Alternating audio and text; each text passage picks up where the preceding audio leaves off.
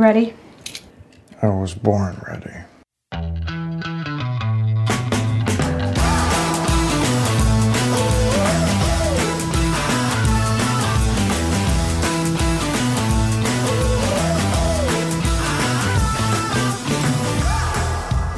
Welcome to the Advisory Opinions Podcast. By popular demand, Sarah, and actually by our demand, we're going to begin this podcast by launching into a discussion of one of the more malevolent forces in modern life. I mean, you know, there's like Saruman and Lord of the Rings and his Uruk-hai, and then there's like the Night King and his army of ice zombies. And then there's the NCAA. You know what, David? After the argument, Seth Waxman didn't win me over to him winning, but he won me over to a more narrow ruling than I think I entered into the argument with. We'll have to deal with your conclusion during this podcast because the NCAA, no. Okay, I'm just going to save it for when we get there, which will be in just a moment. But we're going to talk about the NCAA. We're going to talk about lots of stuff I don't like, Sarah. We're going to talk about the NCAA. We're going to talk about qualified immunity, developments in qualified immunity that are interesting. And we're also going to talk about non-disclosure agreements. And we're going to talk about a lawsuit against Donald Trump that I don't think has much of a chance, really, but is worth talking about anyway. But let's just go ahead and start with the NCAA, shall we? Let's dive in. Okay, Sarah. I have, over the years, written quite a bit about the NCAA.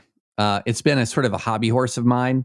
And it's kind of boiled down into two areas. In this case that we're going to talk about, this oral argument that we're going to talk about, is in it deals with one of sort of two main controversial areas regarding the NCAA.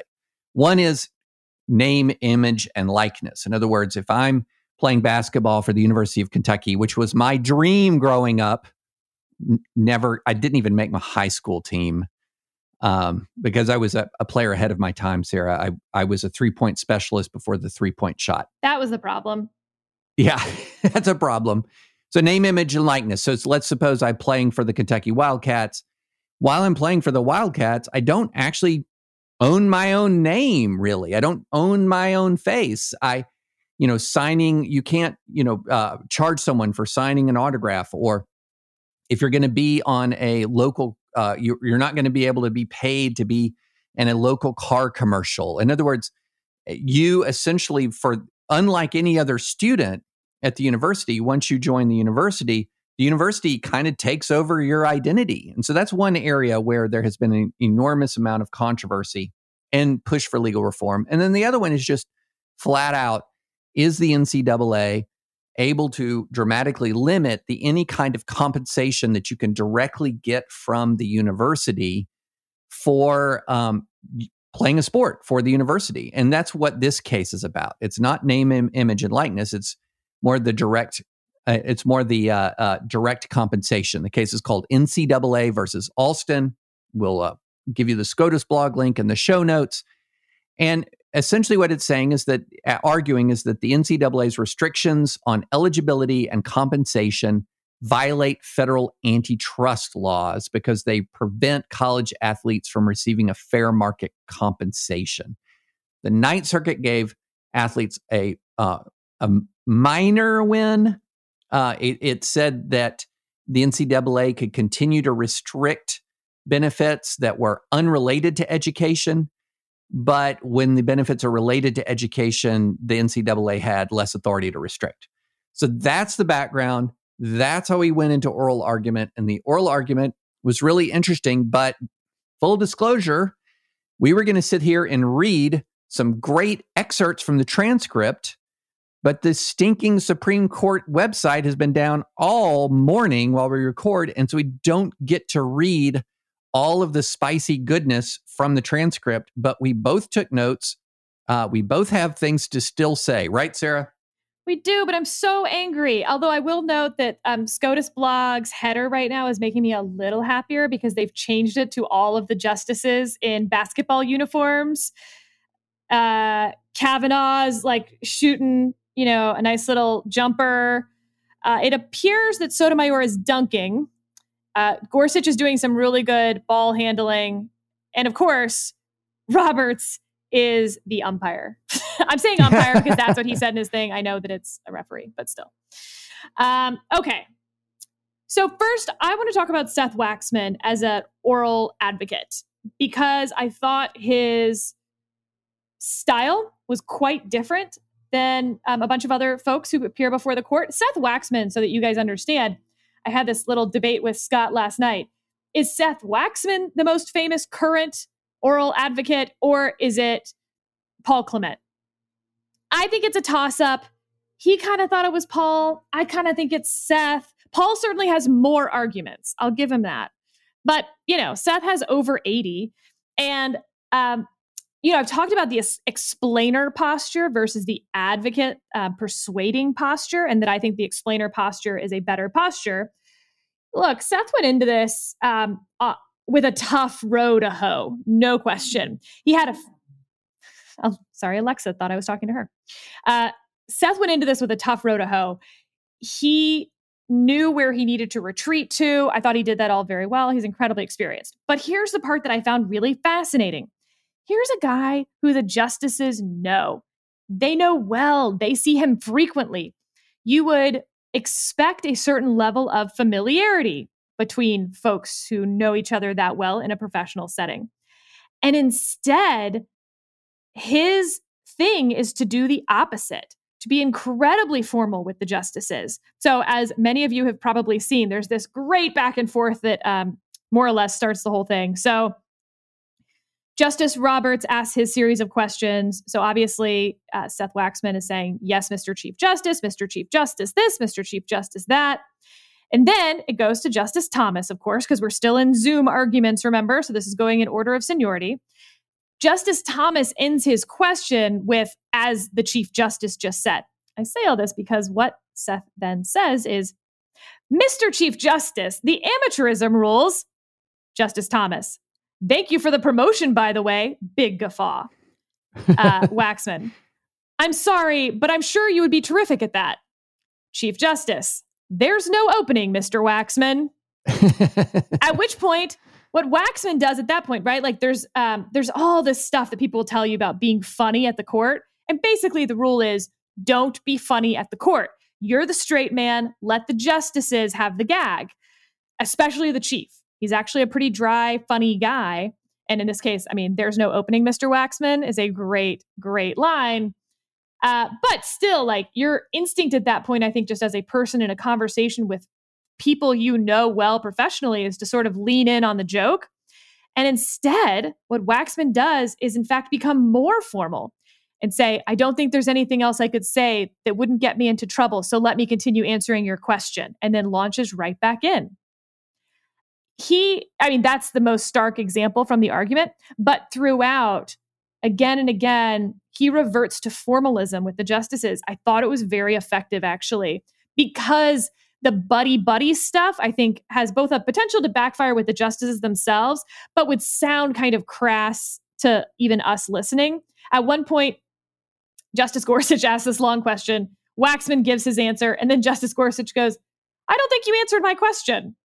And again, instead of going like, well, let me try again. Or, he goes, well, then that is my fault. Let me attempt again. It was very formal answer. And, Gorsuch is pretty informal at that point. And is like, nope, let me try to rephrase and, whatever. And he goes, I hope I have done a better job this time addressing your question, Mr. Justice. Very, very formal. And it worked for me. So if you want to hear some great advocacy, on a losing case, which I think is really fun. Like Waxman knows how hard this is. He's going to retreat back to history. He's going to retreat back to amateurism, all things that then Kagan in particular is going to beat him up for and say, the history, I don't care. A lot has happened in 100 years. Stop talking about the history. Amateurism. That's a cute term, but that's not even, meaningful at this point. The way you talk about amateurism, she says, it sounds awfully high-minded, but schools that are natural competitors have all gotten together in an organization to fix athletic salaries at extremely low levels. So his two main arguments are getting blown out of the water over and over again.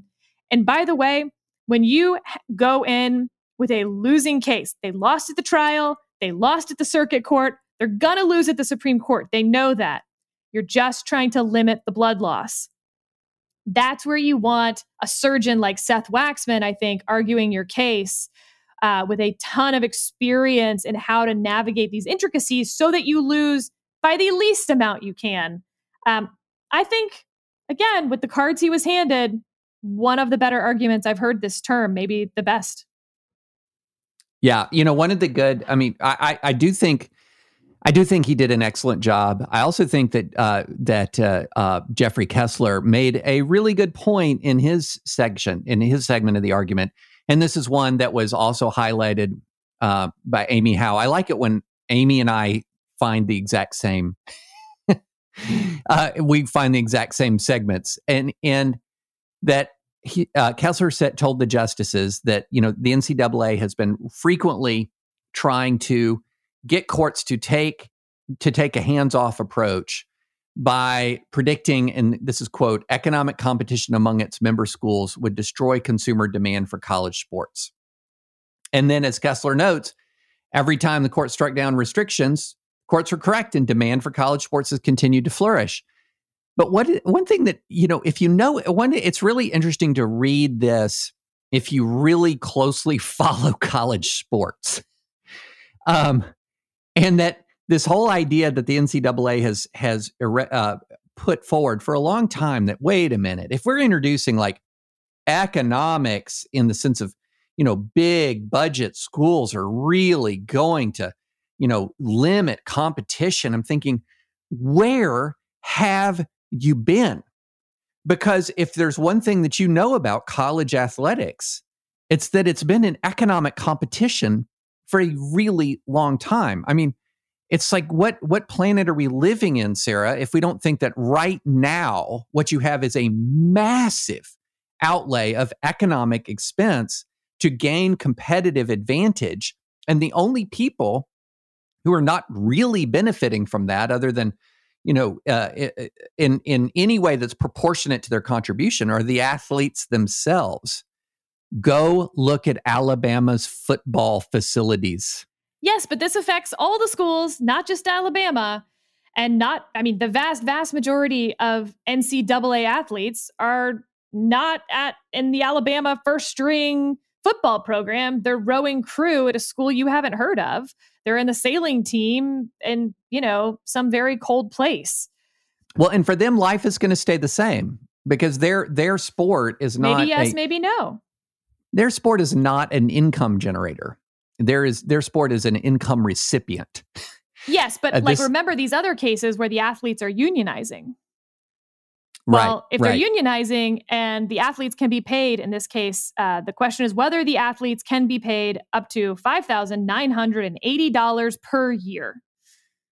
If they unionize and then they have to pay every athlete that amount of money, that's real. By the way, Kavanaugh, when Waxman's talking about this, he's like, $5,980. Finally, Kavanaugh. So he's like pretty toward the end of the line here in terms of questions. And he's like, I'm sorry, that's not a lot of money. What are we talking about? Yeah, that's exactly. Not a salary. Okay, but legally, there's another issue with this that, interestingly, I don't think Waxman made as forcefully as he could have, perhaps. But I thought Breyer helped him quite a bit on this point. So they lost at the trial level, as I mentioned. And part of that was because of a survey about whether folks would still be interested in college athletics if they were no longer pure amateurs. If they were paid, they checked various amounts, but up to $10,000. And, everyone can use data for their own purposes. Basically, 10% of people said they would be less interested in watching college athletics if the athletes were being paid, thousands of dollars. So on the one hand, it's like, okay, but 90% of the people said they wouldn't be less interested. But under the antitrust law, you have this rule of reason about joint ventures because joint ventures are different. In order to have a joint venture of any kind, you're going to have some constraint on competition because you have two, organizations at minimum working together. So you have Justice Gorsuch, by the way, using the word monopsony over and over again, which is, very Justice Gorsuch, instead of just saying like a monopoly. A monopsony is actually the opposite of a monopoly. A monopoly is where the multiple buyers only have one seller to purchase from. A monopsony is where multiple sellers only have one buyer. In this case, all of the athletes only have the NCAA. But you get to this widget problem, right? And this is Breyer's point. Okay, but that poll just shows that, you can sell yellow widgets and 90% of the people are fine with this type of yellow widget. And the NCAA is saying, yeah, but we don't sell yellow widgets. We want to sell purple widgets. So it doesn't matter what that survey says. What we're describing with amateur-only sports is what our product is. And so the rule of reason is sort of this like you always win antitrust test because it's like, look, if it's a joint venture and they're saying they're selling purple widgets, you got to kind of let them sell purple widgets. But of course, there's so much unique about this case, which is that there's no competition. There's no yellow widgets. There's nothing else. And they are talking about not paying their labor force at all. And the labor force has nowhere else to go. Justice Thomas made that interesting point about the insurance. I don't know whether you found that compelling at all. I kind of didn't. I'm interested if you want to explain it. But of course, these kids do get, this is my favorite Barrett point. She's like, but you are paying them. You are paying them through their education, through their tuition, through their room and board. And he's like, yeah, but we explicitly say we don't define pay as including that. And she's like, why do you get to define what pay is? Yeah, exactly. And he's like, because we get to define what pay is. And she's like, what? Yeah. So this is the thing. Okay. So I found that, Roberts talks about the insurance policy thing is colleges and universities are allowed to pay up to $50,000 to obtain a $10 million insurance policy to protect future earnings of athletes in case they suffer a catastrophic injury. Number one, that is a policy that's a policy that's really only meaningful to a very small percentage of athletes, a very small percentage of the revenue producing athletes here. So like when Tua injured himself, did he get to cash in on that insurance policy? I'm super confused about this insurance policy. I don't know that I doubt that he did because he went ahead and was a top 10 pick. But he wouldn't have known NFL. that when he goes into surgery.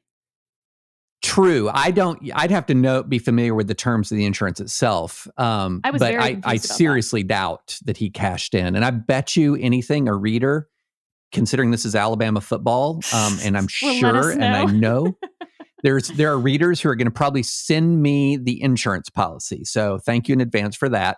That's a form of compensation, but the Barrett point, yeah, there's compensation all over the place here at every layer. And essentially that's the part here that is, that I think the NCAA has a real problem with. To say that the athletes aren't compensated at all, you really have to twist yourself into a pretzel because everybody knows if you go into a workplace, benefits are part of your compensation. It's not just that you say, okay, so what's my salary going to be? You also want to know about all of the benefits, and the benefits are part of compensation. And so what the NCAA is essentially saying is we're going to give all these various benefits, and some of those benefits even include cash in certain circumstances, but that's not compensation. No, essentially what the NCAA is saying is not that, in reality, what the NCAA is saying is not that we don't compensate. It's that we barely compensate and we want to keep it that way. And that's where I think the justices have this problem. It was a fascinating argument to me because there was so little law actually involved. Yeah. It was a lot of like, yeah, but you're making billions of dollars and your coaches are making millions of dollars and you're not paying these kids. come on. Yeah, it was.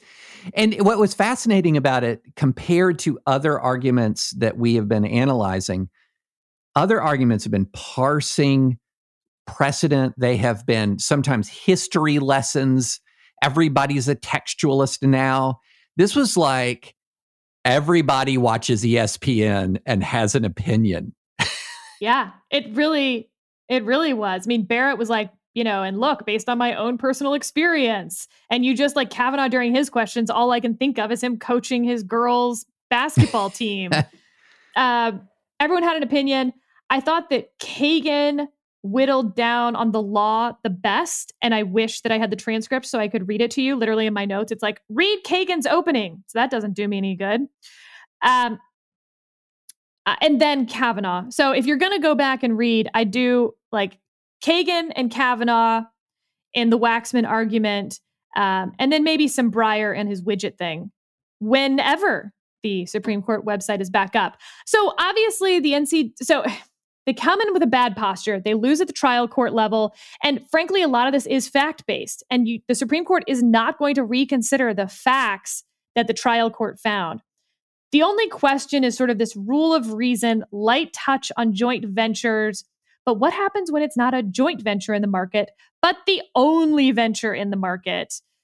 So they're not in great shape. I know that a lot of the headlines were justices skeptical about NCAA, for sure. But there's a reason that you're not seeing a lot of guesses on how this is actually going to come out, because antitrust law, as I've said before, is entirely made up.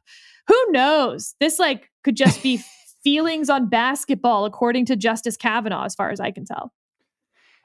That sound you heard was our 9 antitrust lawyer listeners saying it is wrong. It is not made up. I don't know. I've talked to some of our antitrust listeners and they're like, it's kind of made up. But I like the way Amy House summed up Kagan's objection, which I think really just gets to the heart of it. It was the best summary of the whole case. Yeah, this is what how described Kagan. She says, what the case boils down to, she suggested, is that schools that are naturally competitors have all gotten together and used their power to fix salaries for college athletes at extremely low levels. Yup. That's it. That's it in a nutshell. Because Alabama and Auburn, you don't get more naturally competitive than that. And in the absence of the NCAA, and the interesting thing is you see this reality in all the areas where they're not capped. So in all the areas where they're not required by the NCAA to fix salaries at a low level. You know what they don't do? They don't fix salaries at a low level. An amicus brief identified that coaches were the highest paid state employees in 39 out of 50 states. But 39 out of 50 states. You know what? Justice Thomas went down this road, and it was an unproductive road to go down, because he tried to use that as proof that clearly they are capable of doing this. They don't care if the coaches are amateurs. And they're like, no, we'd love for the coaches to be amateurs. In fact, we did require the coaches to be amateurs. And then a court said that we couldn't do that anymore. So, yep, that's what's happened. And Justice Thomas was like, oh, okay. So it's not proof of their hypocrisy that they pay the coaches so much. That's a court ruling. I think. But it also demonstrates that their alarm about the popularity of college sports in the arena of dollars, that, coaches have been paid a ton for a while. In March Madness, people still love it. It's important to remember in this case, though, and I think it was Justice Kagan who made this point, they could have sought more relief at the lower court, the people suing the NCAA. But in fact, this is all about whether you can pay them a max of $5,980 per athlete. This is not dismantling the NCAA. This is not, you can now pay the athletes $30 million for Tua. That's an interesting part of this case. Now, yes, the precedent will be really important to those questions, but this is pretty narrow and made up, right? $5,980 is not in some statute. It's made up entirely by the trial judge. Yeah. And that's interesting, because this was an interesting aspect of it, was how how many times are we going to have to come back up? Is it going to be, okay, another judge says it's 10,000. Another judge says it should be 20. How much micromanagement? Point. It's gonna I thought he made a really good parade of horribles. The parade of horribles doesn't often work at the Supreme Court. I don't think they loved him explaining the parade of horribles, but when you listen to his parade of horribles, you were like, well, that does sound annoying. Basically, these cases are going to end up in court over and over and over again and over and over and over again some more because we're going to keep ratcheting up the money. Well, why 5,980? Why not 6,000? And so unless the court wants to become the arbiters of student athlete pay, they need to come up with a narrowing rule. And that gets to my point that I said at the beginning, David, that Waxman won me over on that point. You do not want courts setting this. So either it's a free-for-all or there is some limiting principle about amateurism that can still be in place. But this idea of we're going to have all these cases nitpicking whether it's 59 cents or 58 cents, that's not going to work. Free for all. Free for all. Free for all. Okay. One last thing before we go on. I just on this competitive balance point of this parade of horribles, oh no, there's going to be a lack of competitive balance. Okay, here's most recent champions in NCAA football. Alabama, LSU, Clemson, Alabama, Clemson, Alabama, Ohio State, Florida State, interlopers, then Alabama, Auburn, Alabama. Yeah, there's a lot of competitive balance. And then you go to basketball and you have 5 programs that have won 5 or more titles. UCLA 11, Kentucky 8, North Carolina 6, Duke 5, Indiana 5.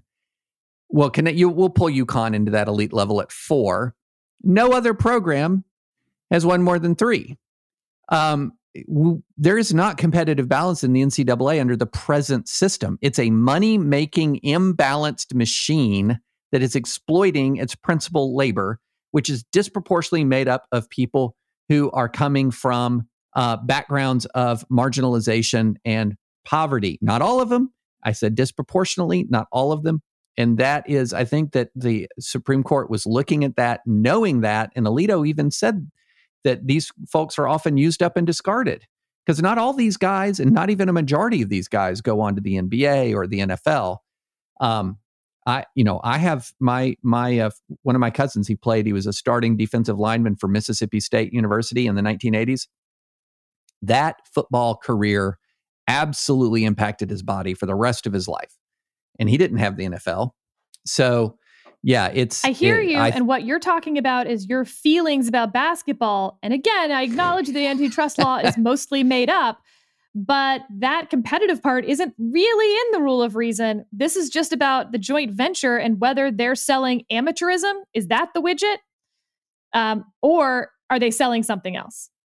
My feelings are facts, Sarah. Mm-hmm. Mm-hmm. Yeah. And law, I suppose. Soon to be. So whether Alabama wins every championship, that doesn't matter to what the NCAA says they're selling. Well, all I'm going to say is on my side, I think I have 9 people in black robes who share my feelings. We'll see. Okay. Qualified immunity. Qualified immunity. So we've talked about this several times in the podcast. I wanted to do a quick revisit every now and then to kind of update people on where things stand and to talk about the federal remedy, which is called Bivens. So first up, let's just do regular old qualified immunity. Back in November, there was an interesting development at the Supreme Court. There was a case from the Fifth Circuit called Taylor v. Riojas. The Fifth Circuit had granted immunity to prison officials who had put an inmate for several days in a cell covered floor to ceiling with feces of the previous occupant, then moved him to another cell that was kept at freezing temperatures where a clogged drain on the floor caused raw sewage to flood the cell. The Fifth Circuit granted the prison officials qualified immunity, saying it was not clearly established that that was not constitutional. And for the first time in 16 years, and only the third time ever, the Supreme Court expressly found official misconduct to violate clearly established law. So, is this a huge turning point for qualified immunity jurisprudence at the court? And by the way, I was just quoting a great Cato piece on this that we'll put on the notes by Jay Schweikert. On the one hand, there are plenty of people out there arguing, yes, OMG, look what just happened. This is turning the tide. On the other hand, Jay makes the pretty compelling argument on the Cato website that, in fact, like maybe this is a teeny, like, one small step for man, one small step for man in qualified immunity. Like, it's just small. Because here's what happened.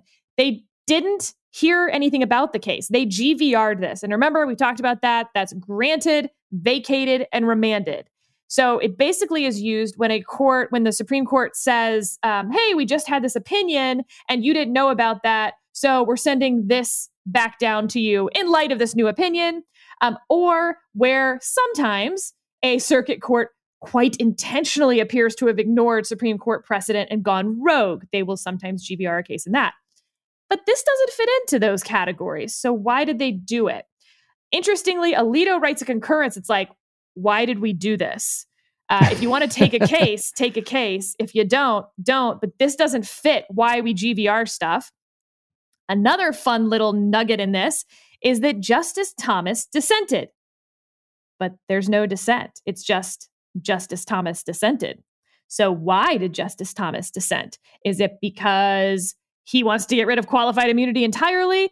No, maybe. It probably goes back to that dissent he had before where he said, like, hey, waving his hands, can anyone actually go do some really good historical digging on what common law qualified immunity looked like and the history of qualified immunity before 1871? And I'll just make a little plug because it turns out someone did do that and their name is Scott Keller and it's coming out in the Stanford Law Review shortly.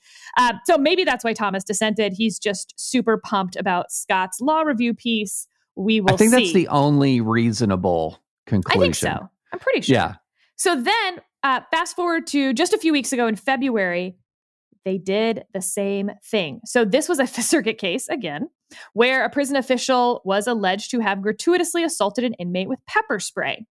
They GVR'd it again. This time, no opinion, no PC opinion, like in Taylor v. Riojas, no concurrence, no dissents, just pure order GVR. But David, the reason I wanted to talk about this a little is we have all these qualified immunity cases that are going up on cert petitions. They're not taking any of the cert petitions. They're not hearing any cases about this. Time and again, they just get denied. And then we're getting these weird little GVRs that are like, guys, obviously that, doesn't need to be exact to be clearly established law. There's like a common sense part to this. Please use common sense. Also interesting that they're both Fifth Circuit cases. Yeah. This is interesting. And it's one of those things where it's one of those shifts where you might be reading too much into it, but you might not. I know. But it is a shift. I mean, just not long ago in 2017, the court said that it was it had scolded lower courts for requiring too much. It scolded lower courts for not requiring enough particularity. In other words, it did not want to say, here's the exact quote. It is again necessary to reiterate the longstanding principle that, quote, clearly established law, unquote, should not be defined at a high level of generality and instead should be particularized to the facts of the case.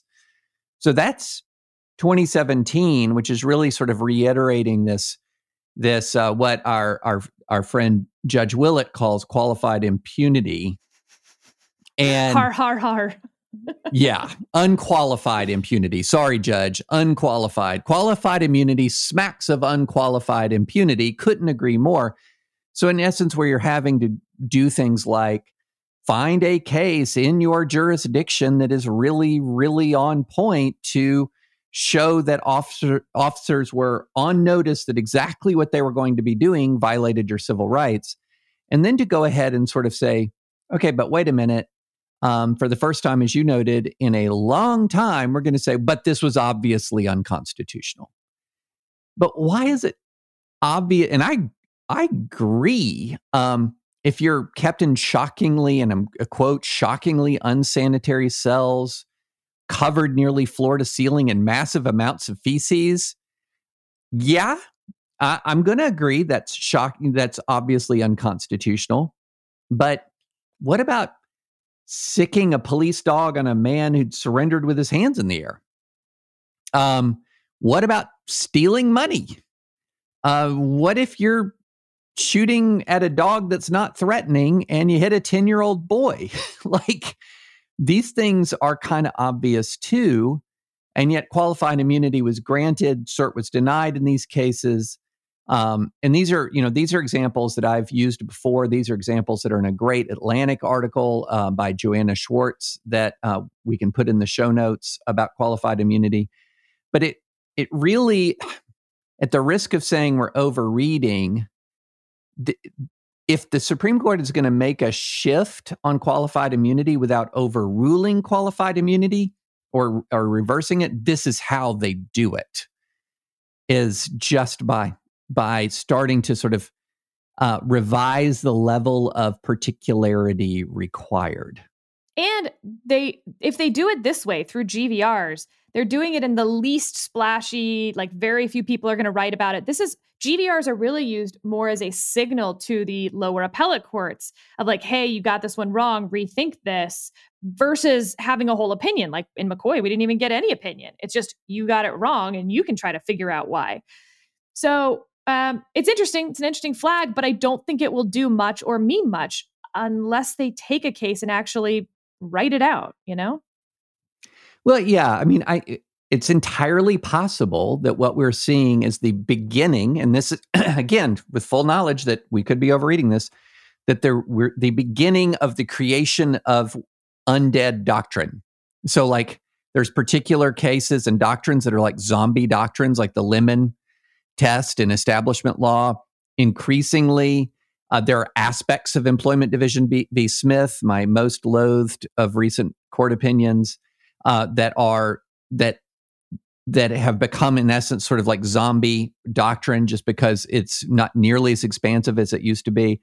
And there's a process that occurs when a doctrine becomes sort of undead doctrine. It's never fully overruled, but it's not nearly what it once was.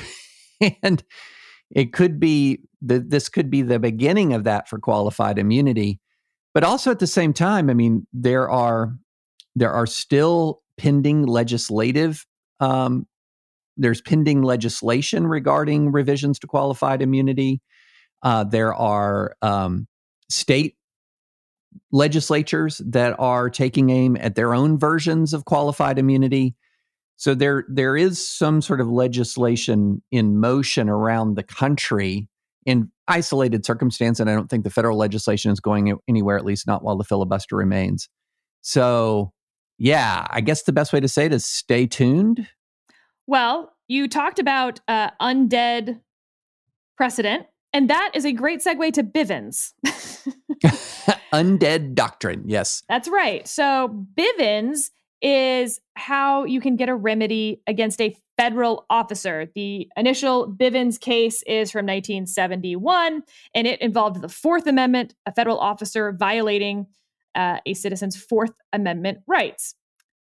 But here's what's kind of weird. There's basically three cases between 1971 and 1980 creating Bivens remedies for Fourth, Fifth, and Eighth Amendment violations. And then, poof, it goes away. And yet, we all learn about Bivens in law school. We're told that this is a real thing, but it's never been a real thing again. So, in last term, and we didn't talk a ton about this case because it was not totally clear where things were headed. So it was February, it was decided. Hernandez v. Mesa. This was the border shooting. So a 15-year-old boy was playing with his friends, running up the embankment on the United States side, touching the barbed wire fence, and running back down to the Mexican side. A Border Patrol agent stopped one of the boys on the U.S. side, and the other ran back to the Mexican side. The agent fired his weapon, killing the boy on the Mexican side.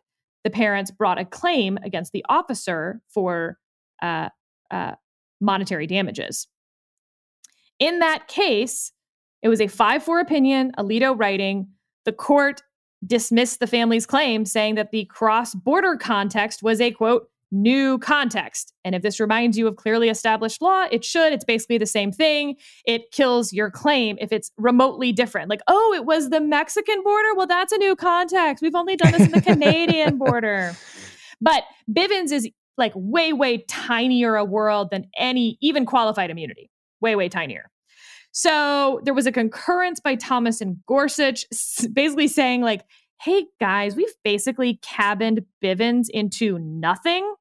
So we should just get rid of Bivens and actually abandon the doctrine altogether, is what they said, because this is just causing confusion. It's giving people false hope. It's creating litigation that's going to die. So the question then becomes, okay, you had 2 votes last term to get rid of Bivens altogether. You've got 5 votes to limit it so precisely to its facts as to be useless. So what are you supposed to do when a federal officer violates your rights? 2 options, right? Like congressional statute, that's not going to happen. Second option. And this, remember, we had Will Bode on. So Will Bode just has this great, great idea. I think at this point, we're entitled to wonder if the court is going to abolish the 20th century remedies for unconstitutional conduct, can we at least have the 19th century remedies back? And that would be having state claims against federal officers so that state legislatures could pass laws saying, if a federal officer violates your rights, Texans, you can sue them under state law for a remedy. That's why Bivens was sort of made up law to begin with, was this idea like, well, we don't want the states going after these federal officers, so we'll just create a federal remedy out of whole cloth, which is why, of course, the current court doesn't like it because it's made up. There is no real thing of a federal remedy created by federal courts against federal officers. Okay, but this brings me to an opinion, a dissent from our dear Justice Willett Judge. He used to be justice, guys. It's not that I'm giving him a promotion. I'm giving him a side motion. He used to be. By justice. the way, can I just offer a complaint, Judge, in case you're listening? I know why, but you used to be so good on Twitter when you were Justice Willett. Now that you're Judge Willett, you're silent. You're just silent. I think as a judge, honestly, Sarah, he can give his thoughts on like the Snyder Cut. That's true, right? Yeah. I mean, so at least, Judge, bring us your streaming recommendations, please. Something, anything. Proof of life out there on Twitter, Judge. We need it. Okay, so this is an interesting case facts. I'll just go through it briefly because it's kind of, the things people get themselves into. All right. Kevin goes to visit his ex-girlfriend Darcy at the hospital after she'd been in a car accident. Kevin learns that Darcy, the ex-girlfriend, had been in the car with her boyfriend, Eric, who was driving. And Darcy told her ex-boyfriend that her and Eric had just been kicked out of a bar when he ran the car into a Greyhound bus. It doesn't say this, but I take it that Kevin, the ex-boyfriend, is pretty PO'd that Eric is not taking enough care of his girlfriend. So he goes to the bar to, quote unquote, investigate. But as he's trying to leave the parking lot, he was prevented by the boyfriend's father, Ray. And Ray happens to be an agent at Homeland Security. So Ray, the dad, pulls his gun on Kevin, the ex-boyfriend, and says, threatened to, quote, put a bullet through his effing skull, and that he would, quote, blow his head off. Further alleges that Dad Ray, attempted to smash the window of his car, left marks and scratches on his window. Kevin calls the police, and 2 local officers arrive. Ray flashes his badge and says to arrest Kevin, which they do for 4 hours.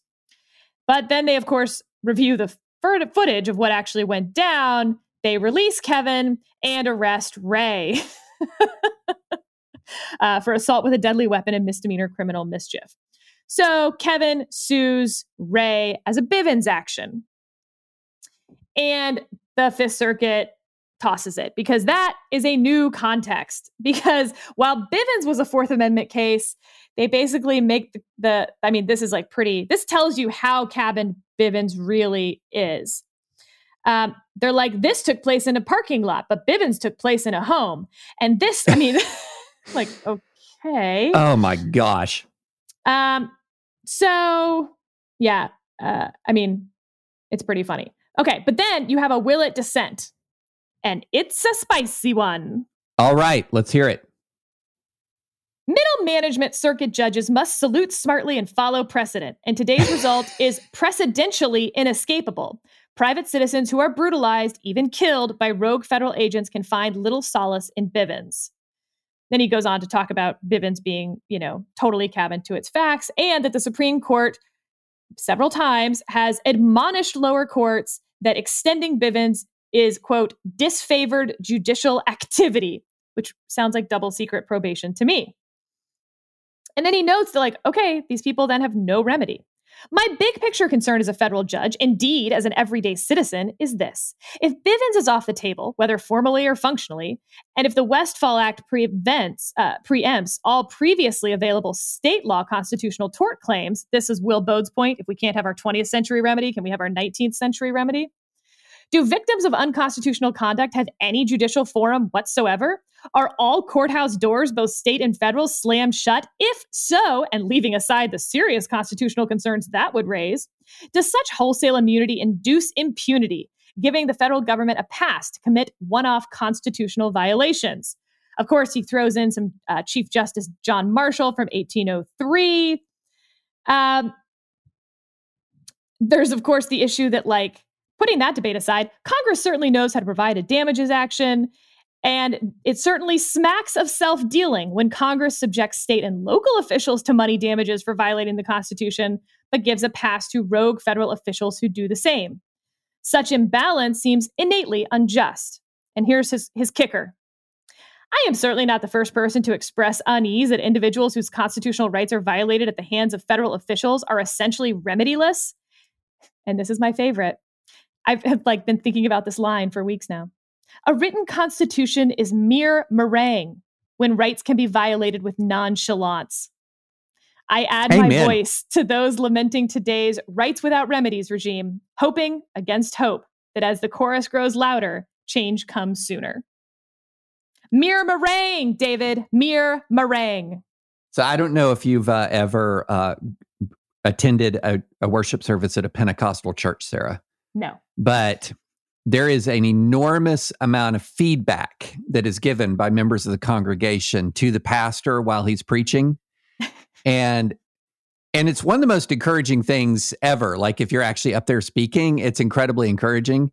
But I felt like I was going into Pentecostal mode internally as you're reading that. And we went to a church years ago, and there was this guy, just one of the greatest people you'll ever meet in your life. And when the pastor would preach, after every sentence that he really liked, he'd say, "Come on, come on." And as like, it was like building to this crescendo. It's like, "Come on." And I felt like doing that, like after every sentence of Judge Willett's dissent. Come on, Judge. Yeah, he's exactly right. And I don't think it's because Judge Willett loves Bivens or wants to bring back Bivens and have lots of Bivens-y stuff. I think what he actually wants, based on that dissent, is more the Will Bode point. Like, fine, this was made up. Get rid of it then. But if you don't get rid of it, then we can't even go back to this other thing. So we're in the worst case scenario right now. A zombie precedent that can't be applied, but because it's still there, we also can't do anything else. Yeah.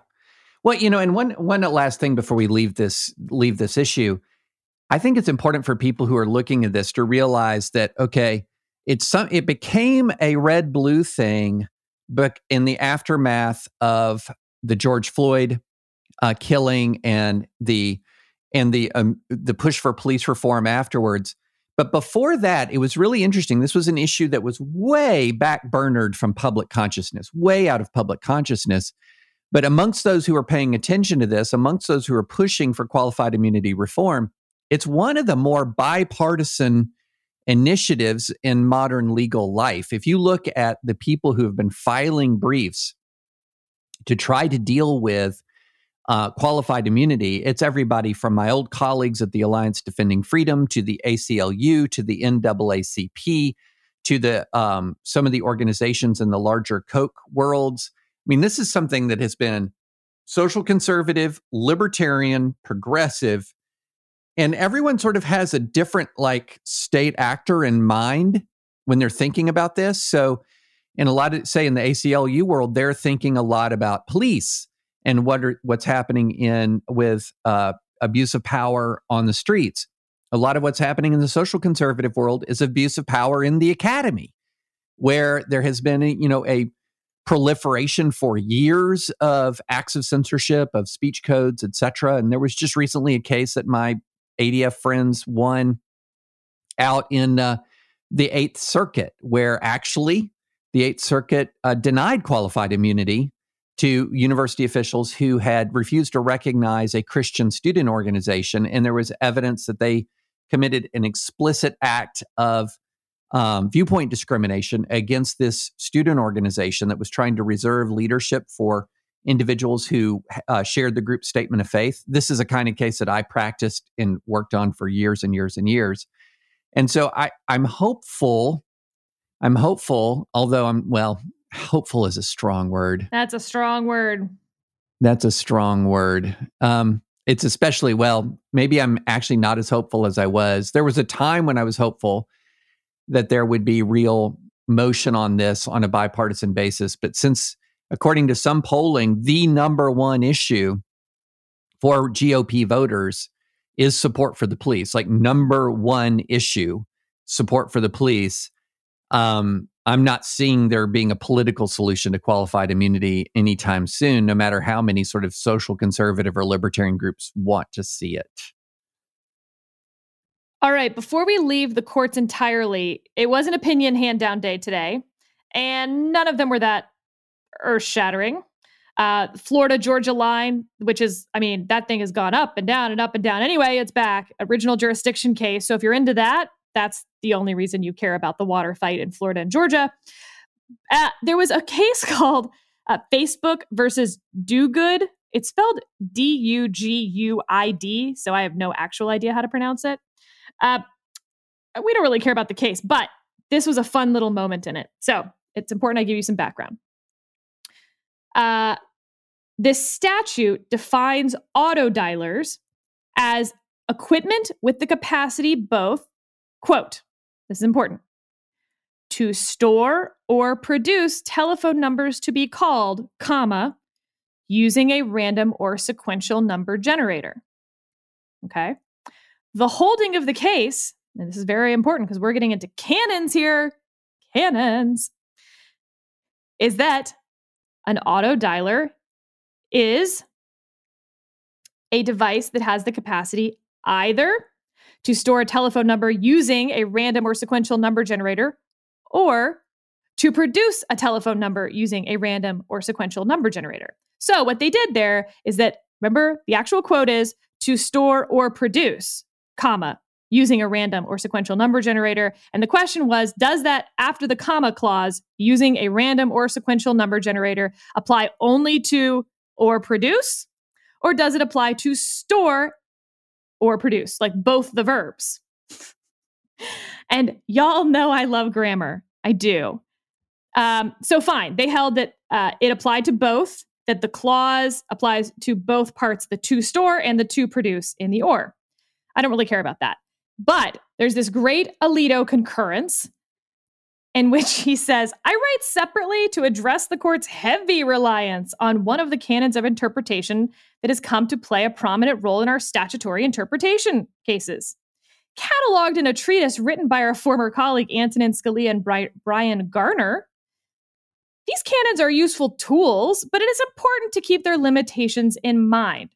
This may be especially true with respect to the particular candidate issue here, the series qualifier canon. Then there is a bit of a footnote, and it says, as set out in Reading Law 147, This canon also applies when the modifier precedes the series or verbs or nouns, so not just after like this one was. Some scholars have claimed that, quote, nobody proposed the series qualifier canon until Justice Scalia pioneered it. That's a very nice way of throwing some shade that this is made up by Justice Scalia, that this canon is not a canon. It's Justice Scalia's thoughts and feelings that we're now saying like comes down to us from Blackstone. Pretty funny coming from Justice Alito, very gently phrased, but I love this idea that he's like, hey guys, our colleague made this up a few years ago. Well, I have to say I was not tracking that. I was not tracking that, but it's a nice addition to the podcast. Thank you. Thank you.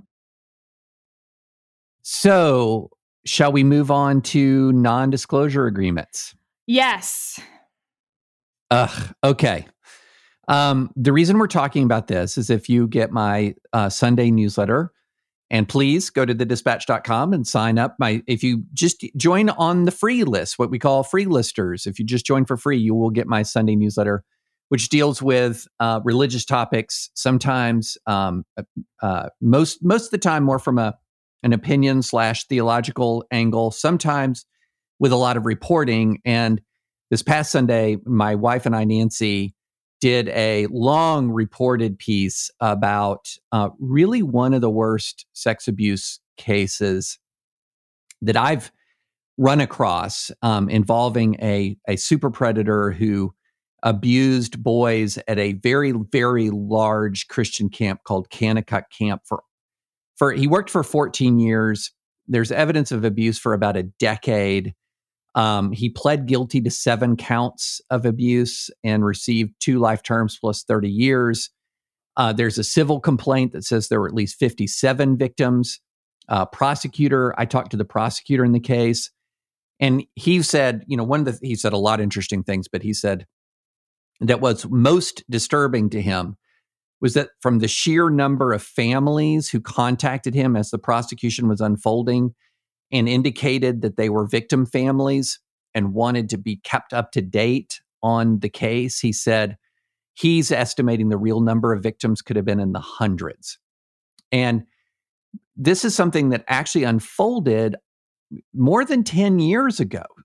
It was near Branson, Missouri. It got very little coverage, just virtually no coverage, and then just disappeared. And there was no real sense of how did this happen? How was a super predator able to operate in a Christian camp for more than a decade? And what began to sort of unfold was that there were a series of lawsuits that were filed, and either some of them are maybe still pending, or that there were settlements with non-disclosure agreements. And while the lawsuits, there was a discovery in the lawsuits. In other words, the plaintiffs were able to uncover internal documents and begin to understand what the camp knew and when it knew it. Because these things were covered by non-disclosure agreements, everything was sort of under this fog and this mystery, where the camp was sort of able to say, spin out a narrative that said we had this one bad apple, we were all shocked by this one bad apple, and we've taken all of these steps to try to make things better, and you can totally be confident in us, and you can totally, so essentially what happened is while the camp under the NDAs couldn't talk about each individual case, they could still spin a narrative about what they knew and what they'd done. And we got involved in this because back in last October, Gretchen Carlson, who is, as many people remember, was Fox News anchor who blew the whistle on sexual harassment and sexual misconduct at Fox News. Gretchen Carlson has started really taking aim at non-disclosure agreements. And so she reached out to Nancy. She knows Nancy somewhat, and she reached out to Nancy about this. And Nancy just went on a mission to try to find out what happened at Kanakuk Camp. And honestly, Sarah, she has been working on this hour after hour, week after week, turned into month after month, until we did find one victim who had filed suit, but did not enter into an NDA. He refused. He said no. And he had held on to the information that he learned in the lawsuit, didn't know who to share it with, and finally shared it with us last month in March. And oh boy, Sarah, this is why NDAs are terrible.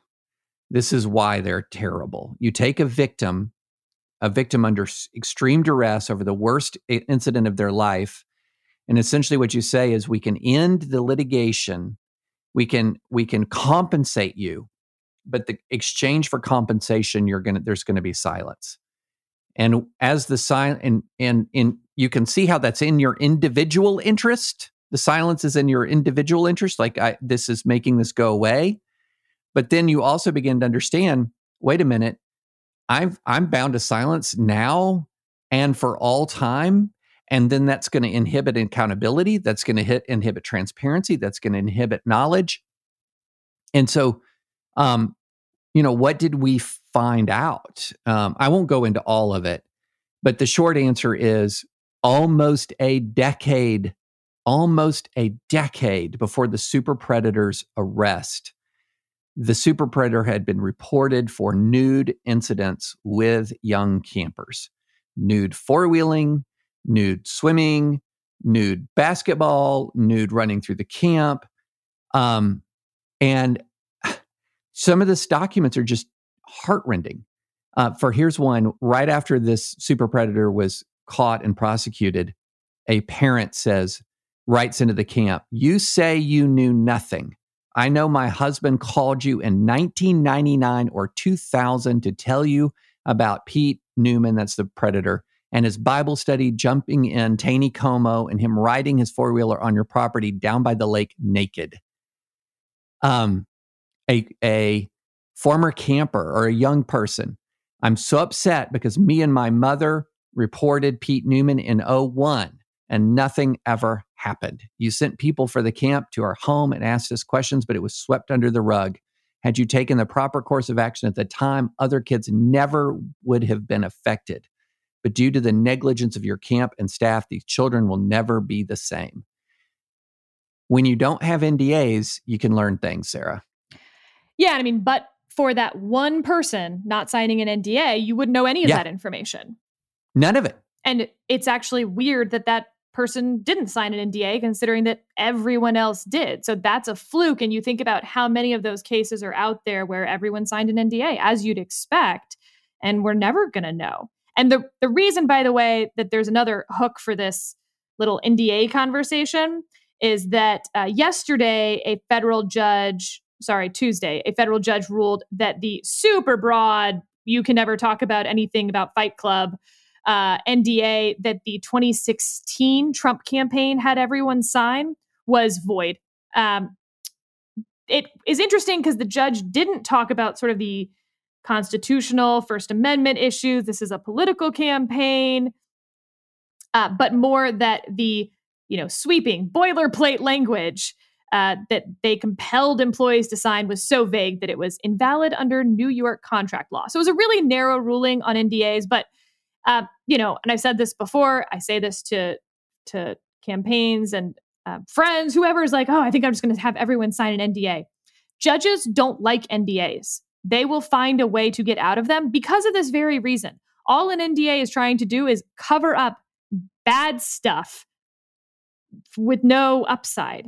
So as contracts go, they're not a great plan to cover up your bad stuff. Let's just say that. NDAs are weak. They're similar, I guess, for totally different reasons to non-competes. Non-competes generally are disfavored as contracts go. Now, some non-competes are totally enforceable. A lot of NDAs are totally enforceable. But if there's some wiggle room, judge is gonna wiggle. Yeah, exactly. And yeah, you've absolutely nailed it. One of the things that I've been asked is, well, what if the plaintiff requests an NDA? So this has been one of the defenses that this camp has offered, that plaintiffs request NDAs. Well, the issue is, this is one of the worst moments if not the worst moment of the victim's life. There are reasons why they filed these cases under John Does. So, these cases are prosecuted with John Does. The civil suits are litigated as John Does. And my position on this is, I think that there should be confidentiality agreements that run one way. In other words, once you've paid money to a victim, there should be an ability of the victim to maintain confidentiality if the victim wants confidentiality. But if the victim decides, some of these cases, they reach settlements when they're young. They're young. And then, what's left in place, they reach settlements with leaderships of organizations that are left in place. One of the things about this story was that nobody resigned, nobody was fired. And, some of the other evidence in this case, I mean, my goodness, I just want to read this one thing. This is a message from the head of the camp about the super predator. Pete did a great job in his chapel presentation the other day. It's interesting, as amazingly gifted and talented he is, and he certainly is. He mentioned there wasn't a night of the week there wasn't someone in the hot tub to minister to. There wasn't someone in the hot tub to minister to. I happened to have a conversation with Redacted about that out front of the chapel, and we were laughing about that statement. I could tell that she wasn't laughing about it so much. Okay, now it keeps on. I feel like this is talking to the supervisor, that you need to make sure Pete has some very sincere goals about the time he's spending with his wife and his daughter. What? How about don't be in the hot tub with campers? Like, this is the kind of stuff. And so what ends up happening is you enter into these NDAs, the leadership remains intact. And with the intact leadership, what happens? Oh, I don't know. Guess what? Somebody else abused kids at the camp not long after this guy. Another counselor abused 3 boy campers aged 9, 10, and 12, later found guilty of second-degree statutory sodomy, sexual misconduct, and 2 counts of child molestation. I mean, so this is why the NDA is such a bad idea. This is the second big ministry sex abuse scandal I've covered in the last 2 months. And both of them featured NDAs that inhibited accountability. And everyone asks me now, what do you recommend for ministries, for any entity that's involved in an abuse allegation? One is no NDAs. Number 2 is retain and conduct an independent investigation. Number 3, release the results of the independent investigation publicly. And number 4, hold people accountable according to the results of the independent investigation. But none of that stuff happened here. All right, last up, civil suit. Yes,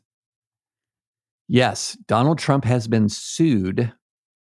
And we don't need to spend a huge amount of time on this because we've been going on a number of interesting things. But 2 Capitol police officers filed a lawsuit against Trump for essentially, lack of a better term, just for inciting the insurrection. And think of this like OJ. When you can't get him in the criminal case, maybe you can get civil damages and bankrupt the guy, and wouldn't that be fun? So it's sort of the OJ theory of bringing a civil suit against someone who you think is criminally liable. Exactly. Now, essentially this case, and I've been reading the complaint, and we can put the complaint in the show notes. Basically, it's going to come down to, did Trump incite the riot? Not in the sort of colloquial sense of the term incite, but in the legal sense of the term incite. In other words, did Trump's words and actions meet the Brandenburg test, which is for loyal AO listeners, don't even need me to say it. They can recite it right along with me. 1, is the speech directed to inciting or producing imminent lawless action? And is the speech likely to incite and produce such action? And so that's going to be the issue. There are a lot of free speech scholars and lawyers who have weighed in on Trump in the Brandenburg test. I would say the scholarly consensus is that his words did not rise to the level of a Brandenburg violation. There is a dissenting minority view that says either A, it's really close, or B, that they did. But I would say the scholarly consensus that I have seen since January 6th is that his words did not rise to the Brandenburg standard. But if they didn't, I don't think the officers have a chance here. Yep, this is going to get kicked on a motion to dismiss. Good times. Yep. I don't think it goes to discovery unless Court of Appeals reverses and sends it back. But we shall see. All righty. This has been an action-packed pod. We'll be back on Monday with more. Until then, please go rate us at Apple Podcasts. Please subscribe. Check us out at thedispatch.com. And as always, thank you for listening.